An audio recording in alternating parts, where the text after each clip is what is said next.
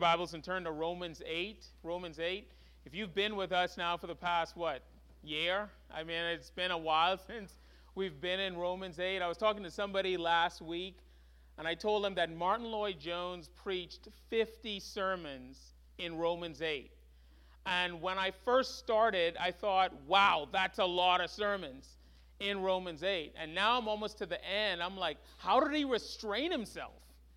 Because it's almost like every word you could preach an entire sermon on. Now, don't worry, I'm not going to do that today. But I just want you to get a flavor of how powerful and deep this passage really is. And when we go through this, I want you to be thinking to yourself as we go through this, what does this mean for me? Because that's what Paul is like pulling us toward. We've talked about the fact that I think, some scholars say this is the most, probably the most significant chapter in all the Bible. Some would even call it the greatest chapter in the Bible. I'm a Presbyterian, so I'm not going to call it that maybe anymore, because I believe in the inspiration of Scripture, that all Scripture is given by inspiration of God. It's equally powerful. But if I came to your bedside to tell you about the glory of God and you're about to die, I'm going to read Romans 8 and not the first couple of chapters of Chronicles, all right? That's what I'm going to do for you. And so that's the power behind these verses. And so we're going to read them, and we're going to start at verse number 31 down to verse number 39. Hear now the reading of God's holy and inspired word. What then shall we say to these things? If God is for us, who can be against us? He did not spare his own son, but gave him up for us all. How will he not also with him graciously give us all things? It's my favorite verse, by the way, in this chapter. It's an amazing verse, and we're going to look at it today. Who shall bring any charge against God's elect? It is God who justifies. Who is to condemn? Christ Jesus is the one who died. More than that, was raised. Who is at the right hand of God? Who indeed is interceding for us? Who shall separate us from the love of Christ? Shall tribulation or distress or persecution or famine or nakedness or danger or sword? As it is written, for your sakes we are being killed all the day long. We are regarded as sheep to be slaughtered. No, in all these things we are more than conquerors through him who loved us. For I am sure that neither death, nor life, nor angels, nor rulers, nor things present, nor things to come, nor powers, nor height, nor depth, nor anything else in all creation will be able to separate us from the love of God in Christ Jesus our Lord. And all of God's people say, and the grass withers and the flower fades, but the word of the Lord shall endure forever.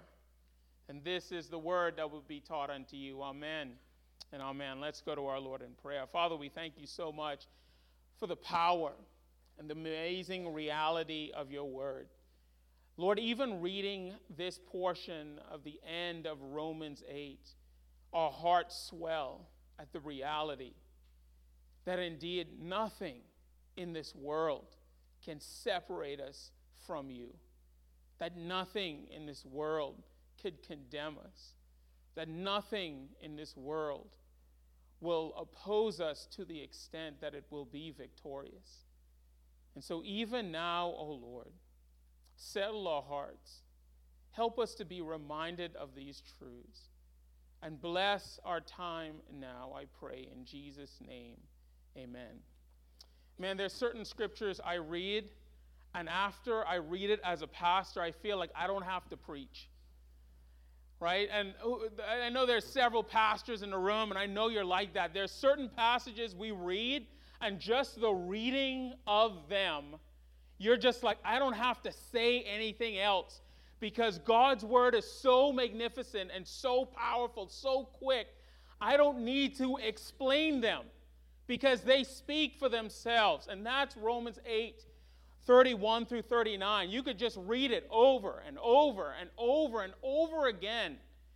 And the words themselves are just so powerful, and they cut us so deep that we don't have to say anything about them. Glory be to God, because the words themselves speak to us in a very powerful way, and that's this passage.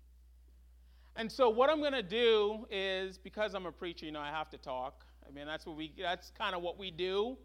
And I have to explain a little bit, but I'm going to explain it, but I don't want to detract from it.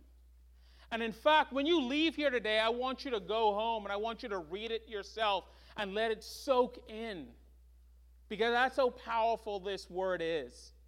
And I hope you feel that here today. So let's dive in. But there are some of you that were not here when we did Romans 8:28. And to understand Romans 8:31 through 39, I have to tell you just briefly about Romans 8:28. And here's what we said about Romans 8:28.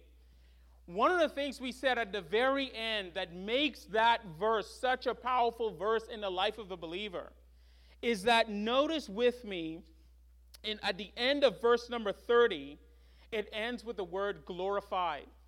And you remember I told you at the very end that all the verbs that are in verse number 30 are in the past tense, all of them. But that's the one you expect to be in the future because that hasn't happened yet. But if you notice in the passage, Paul puts it in the past tense for this reason.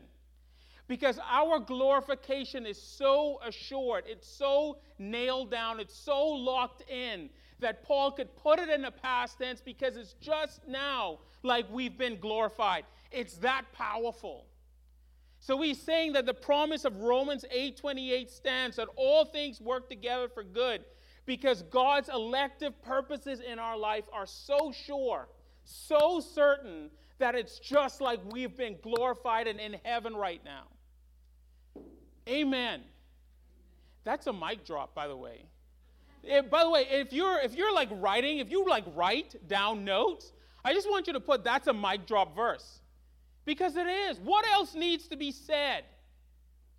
God will glorify us. That's the promise of Scripture. He has laid out a path for us. That's our predestination. He's elected us. He's foreknown us. Those things are set in heaven. And therefore, what else needs to be said? It's almost like Romans 8:31 through 39 doesn't need to be said because Paul's already said it. So, Pastor Dennis, if that's the case, then why did he say it? Well, the answer to that question is actually found in the very first verse, verse 31. What shall we say to these things? Now, if you've read through Romans enough times, you'll notice something over and over. There's a bunch of questions in Romans, amen? I took some time, and I counted them, and there are almost 80 questions in the book of Romans. Now, some of you are looking at me and saying, Dennis, why did you take so much time to count the amount of questions in the book of Romans? Shouldn't you be hanging out with your wife? I can multitask, right? That's something I do well. I try. But there are 80 questions in the book of Romans, and I want you to ask yourself the question, why are there 80 questions in the book of Romans? It's probably the book with the most amount of questions in it. And by the way, if you're looking for a Bible study, go through the book of Romans and count the amount of questions and look at what these questions are calling us to. It's actually pretty powerful. But here's the point I want to make. One of the reasons why there are 80 questions in the book of Romans, and even in this small section from verse 31 through 35, you'll notice that there are about 7 questions in total. And you have to ask yourself the question, why is that? Here's why. Listen up. Paul didn't need to write anything after Romans 8:30 because he already made a convincing case that our glorification is sure. He already made a convincing case that all things work together for good. So why does he introduce the questions? Remember this and write this down if you don't already know this. We are creatures beset by doubt and fear. Beset by doubt and fear. Even though we have the promises of God, even though God has already told us that all things work together for good, even if it's the case that we know that our glorification is sure, what is one thing that Paul knows about us? By the way, this is what makes Paul not just a great exegete of Scripture, but an amazing exegete of the heart. Because what Paul knows about you and I is, even though we know the promises of God, even though we're sure of the promises of God, Paul knows that we're people that continue to doubt and continue to live in fear. And what these questions do for us is to remind us that it's okay to live a little bit in that doubt and fear. Martin Lloyd-Jones, who was an English pastor, in one of his books, you probably have read it. It was the one on depression. I think it's called Spiritual Depression. And when I went through a season of spiritual depression, I read through that book. And I'll never forget one of the things he said. And this is a remarkable statement. Man, I love when people make these statements because they just speak to my heart. And listen to what he says. He says, faith means perpetual unbelief kept quiet. My goodness. Think about that. Think about what faith, this is how he described faith. Faith, it means perpetual unbelief kept quiet. What does that mean for you and I? What is he saying to you and I? He's saying this, and to me this is profound, that for the vast majority of us, we live in unbelief and fear. We don't all have the same fears. We don't all doubt in the same way. But each and every person in this room have doubt and fears about their faith. And one of the things that the gospel does is keep those doubts quiet. And that's what Paul is doing here. He's saying, what shall we say to these things? You might have a translation that says, what do you think about that? What do you think about what I just said? What do you think about the teachings of Scripture? In fact, he said this particular verse number 31, the very first question, he said that 5 times in the book, over and over again. What do you think about what I just said? Because what he just said is important. And by the way, let me say this too at the very beginning. One of the things about Christianity that I love is Christianity actually allows you to doubt it. Isn't that amazing? By the way, how many places can you go right now in our country and our world that when you step in, they allow you to doubt? Imagine going into PETA and telling them, I think it's okay for us to eat meat. Yeah, I think it's okay for us to eat meat. And the people at PETA look at you and say, oh, that's interesting. Here's the door. Because we don't eat meat in PETA. That's not what we do. But in Christianity, one of the things that I love about our faith is that our faith allows us to actually doubt it. In fact, what did God say? Finish this for me. Come, let us do what? Reason together, says the Lord. Why would the Lord invite you to reason with him if he expects you to have no questions? When I first became a believer, I remember for the first 6 months, right? Man, I was on cloud 9. And most of you know me. When I'm on cloud 9, I'm on cloud 9. Right? Crazy, just loving Jesus. And right around the 6th month, man, all kinds of doubts and fears began to creep in. And you know what I did? I didn't tell anybody. Do you know why? I was in a church that wasn't that receptive to questions. That in fact, if you had questions about your faith, that was a sign of weakness. Hey, I just want to tell you something about CVPC. I know some of you are visiting. I know some of you are college students. This is a place where you can bring your doubts and fears.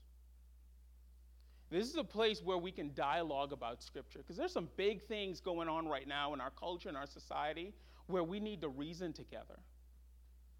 And the Bible actually allows for that. Bring your questions. Dialogue with us, because we have a God that does that. Francis Schaeffer used to say what? That honest questions deserve what? Honest answers. And that's what the Bible provides. And so these questions that we see, what's amazing about these questions is that these are questions that the Apostle Paul have. These are questions about the doubts that he has and that he's working through. And you might be sitting here today, again, your doubts, Your questions might be completely different, but what Paul outlines here is a doubt and a question for everybody. And I want to introduce you to three. Now relax. It's 11:16. I'm not going to go all three. It's going to take 2 hours. But I'm going to keep preaching, and then whenever the time comes, I'm going to kind of wrap up, and then we'll pick it up next week. So even if you're visiting, if you live like 300 miles away, you got to come back because, I'll tell them stop the live stream. You can't watch it online. You have to come back. So if you're taking notes again, here are the three. You ready? The first, fear and doubts, and these are collectives, are opposition. Notice verse 31 and 32. After he gives that statement, what shall we say to these things? The first one is, if God is for us, who can be against us? He who did not spare his own son, but delivered us from them all, how shall he not with him graciously give us all things? That's the opposition, verse 31 through 32. And then the next fear we have is condemnation. That's verse 33 through 34. And then separation, verse 35 down to verse number 39. Everybody ready? Let's do this. Let's begin with verse 31 to 32, opposition. Paul says, if God is for us, who can be against us? I want you to circle the word who if you're in the habit of writing in your Bibles. Or if you're taking notes, write down the word who. Who is significant? Notice he doesn't say what. The opposition against the Christian is real. It's not something nebulous. It's not something imagined. There's a spiritual opposition towards the Christian, that's the devil, and then there's an actual real world opposition towards the Christians. And here's what Paul is saying in essence that's so powerful in my mind. He's saying, first of all, Christianity will be opposed. You can be sure of that. It exists. That's the first fear. That's the real fear. We will be opposed. And a second fear similar to that, which is the second part of verse number 32, is this. The second question that he asks, if God actually, it says, he who did not spare his own son but delivered him up for us all, how will he not with him graciously give us all things? That's another aspect of the opposition. And it simply means this: will God help us if we're being opposed? So those are the two questions, and let me hit those real quick. First of all, yes, we are in a cultural moment where our faith is being opposed. Several weeks ago, I watched a town hall of this guy.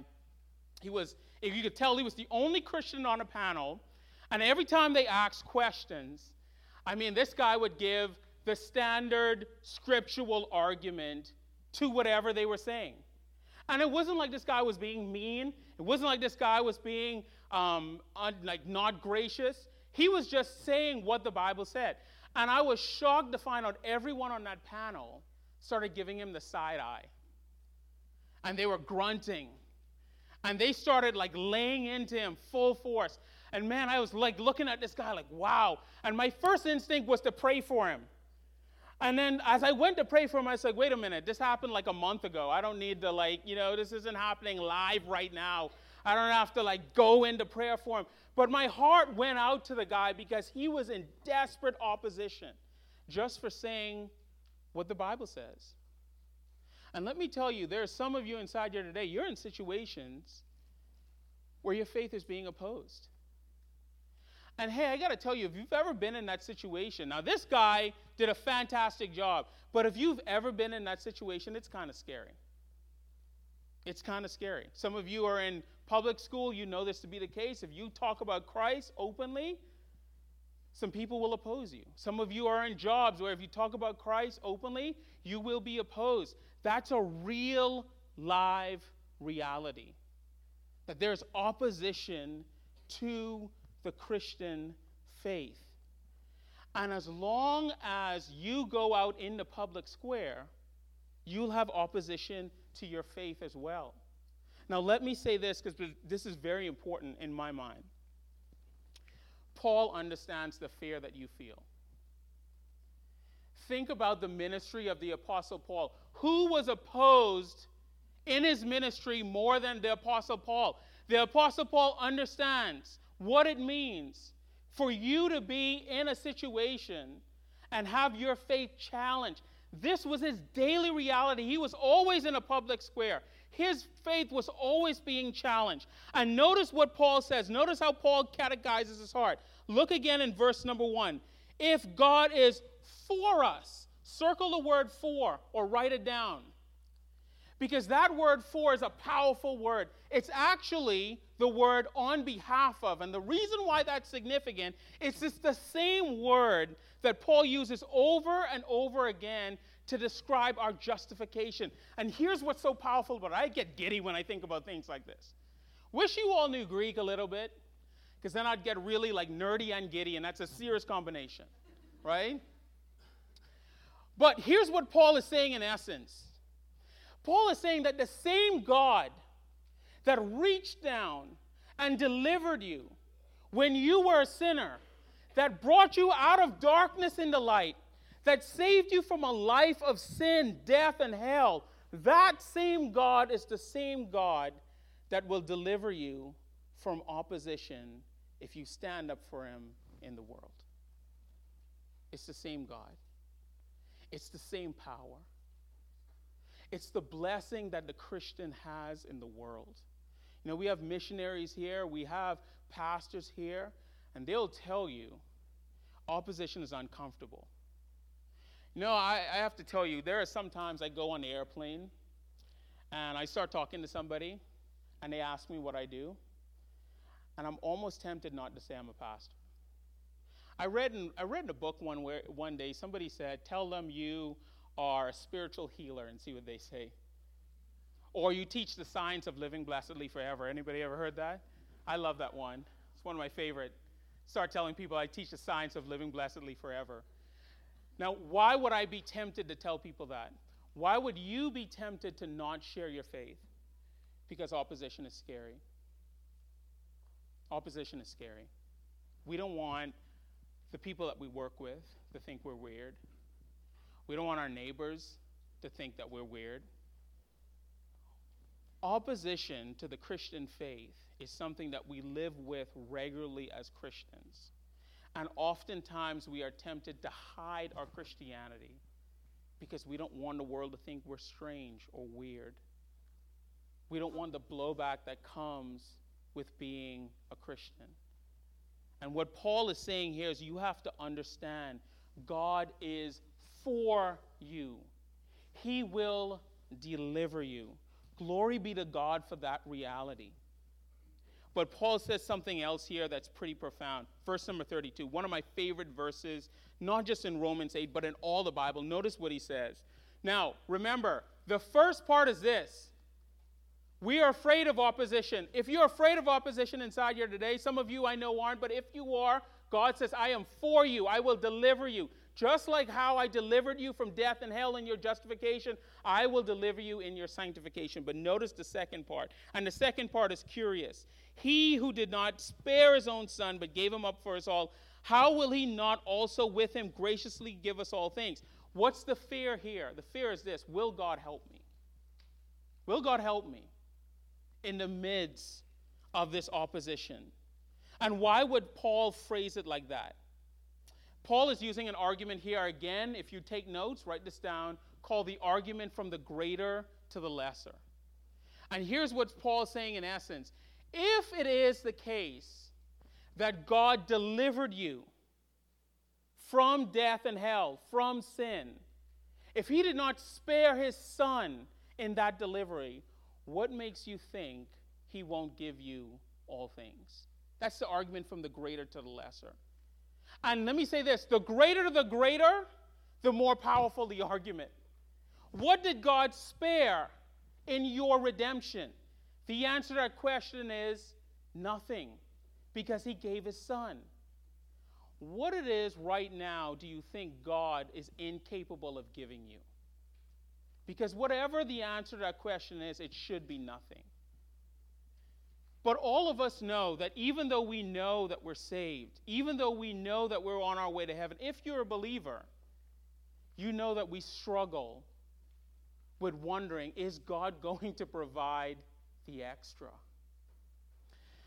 I remember many years ago, I was glued to the television. It was about 2018, and some of you probably remember this. But in about 2018, there was a dramatic rescue of a group of soccer players. They were like 12 years old, 11, 12 years old, and their coach from caves. Anybody remember that story? Man, that's a powerful story. I almost skipped work to go to it. I mean to watch it. I mean, it was just like there was this powerful story. And in the midst of the story, when all the story was over, I was just curious of what did it take to deliver them. And I remember writing this down. Here's what it took to deliver them. The rescue effort involved as many as 10,000 people, including more than 100 divers, scores of rescue workers, representatives from 100 government agencies, 900 police officers, 2,000 soldiers, 10 police helicopters, 7 ambulances, more than 700 diving cylinders, and the pumping of more than 1 billion liters of water in the cave for 2 weeks in order to deliver those people. That's a lot, isn't it? Now imagine if those young boys came out of that cave and said to one of the rescue workers, are we going to get a cup of water? Are you guys going to give us something to eat? Are we going to go home? Now you're looking at me, all of you are looking at me, and you're saying, Pastor Dennis, that's ridiculous. Well, let me tell you something. You do the exact same thing every day.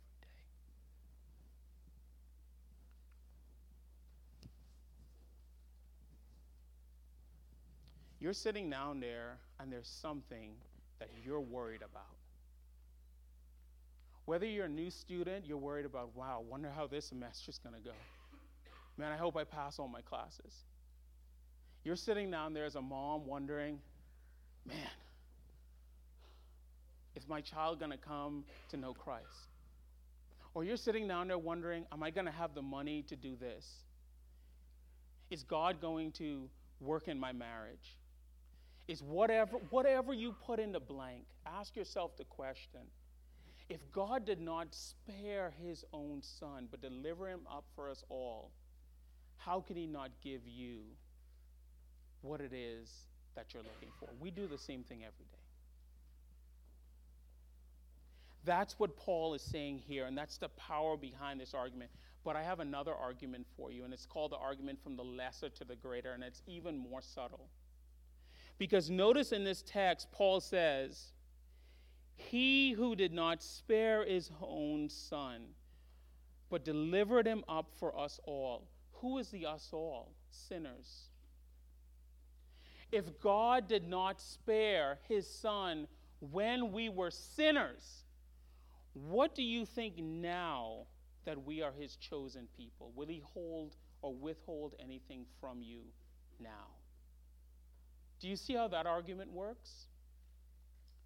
Now that you belong to him, now that he calls you by name, now that you have the ability to call him Abba, Father, if you belong to him, what makes you think he's not going to do even more than what he did when you were a sinner?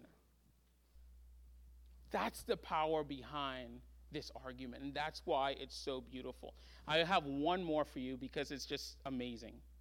Notice verse number 33. Paul says this, who shall bring any charge against God's elect? It is God who justifies. This gets to our second one, and our second one is this, the fear of condemnation. Why do we fear condemnation? Now let me say this. We do not fear condemnation in the sense that we fear being accused. What we are afraid of when we are condemned is it true? When I was a young man and I did something wrong and I hid from my mother, she used to call me and I didn't come. Don't pretend like you never did that. I pretended like I didn't hear her because I was condemned. And whatever she's calling me for, you better believe it was true. Why would I go to her? Makes no sense. I never understood why I don't even understand why my kids do that. Like, yeah, you're being condemned right now. And yet they come willingly. Praise the Lord. But all of us have done that. Why? Because we're not just afraid of condemnation. What if it's true? What if what we're being accused of is true? Martin Luther, the great reformer, famously would have these conversations with the devil. And he said that in his study late at night, the devil would come accuse him. And the devil would say, you're the worst person in the world. You're a liar. You're prideful. You're stubborn. Nobody likes you. You're awful. And he would let the devil go on and on and on. And then Martin Luther would say, you are absolutely correct. I am all those things. But, you left off the most important thing. And that is that my sins are taken care of by the Lord Jesus Christ. You see, all of us inside here today, notice what Martin Luther did. He didn't say, actually, that's not true. I'm not that bad. And see, that's what this world does when it comes to sin. One of the things that this world does when it comes to sin is they say, well, you know what? Yeah, those things are kind of true, but it's not that bad. That's not really me. But he didn't deny sin. He did the exact opposite. He said, yes, that is me. And as you look at your life, you see your own sin. Don't deny the sin in your life. Say, yes, that's me. But what's different about me is that even though that's true, there's something else that's true about me that you're not saying. And that is, I'm covered by the blood of Jesus Christ. And when all of us are condemned, and when we sit down and we think of our own sin, and our hearts begin to condemn us, I want you to remember this word. It is God who justifies. You do not justify yourself. You cannot justify yourself. You cannot deliver a plea or an argument that is persuasive against yourself. All you can do is simply say, yes, that's me, but I've been justified by our Lord and Savior Jesus Christ. I want to end with this. I was reading the other day. I love to read the life of Christ. And I came to the end. And it struck me that as I was reading Jesus' death, there's the 7 sayings of Jesus. Some of you are familiar with that. I was struck to find out, there's only one question. I was like, there's a question there.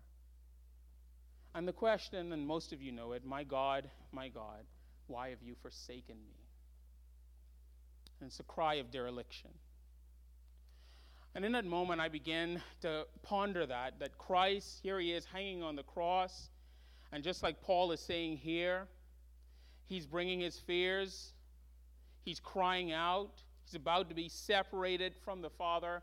And he's asking the question, why have you forsaken me? Why is it that I feel separated from you? And do you remember what God said? That's right, he said nothing. He said nothing. But do you remember what Christ said next to him? Christ said this, into my hands I commend your spirit. And here's what's awesome about that reality. When you bring your fears and your doubts to God, like Paul is doing here, there are times when we get answers, but I'll tell you this, there's many times I never got an answer. There's times I have fears and doubts. I still do. I'm a pastor. I read God's word. I study God's word. And I live in this weird space of just always asking, Lord, is this true? Is your word true? Is this real? And I don't always get the answers. But as Christ did, I'm learning to say, into your hands I commend my spirit. It's a way of total submission to God where we say, God, I might not know what you're doing in this space. I might not understand. You're not speaking to my doubts and fears. But I'm going to continue to trust you because I believe that what you're saying is true. Maybe that's you in here today. You've come in this place and you have all kinds of fears and doubts. I want to say to you right now, put your hands in Christ in simple faith and says, into my hands I commit, I commend, I give over my spirit for you to have full sway. That's what we do with our doubts. That's what we do with our fears. Father, we thank you so much that by the power of your word, Paul reminds us in a beautiful way that it's okay for us to be fearful and to doubt. It's okay But at the same time, help us to doubt our doubts. And in those moments when you do not speak to us in a way that makes it clear, help us to just commit ourselves to you. Lord, I pray for the one that does not know you. May they even today commit their spirit to you in humble faith. In Jesus' name, amen.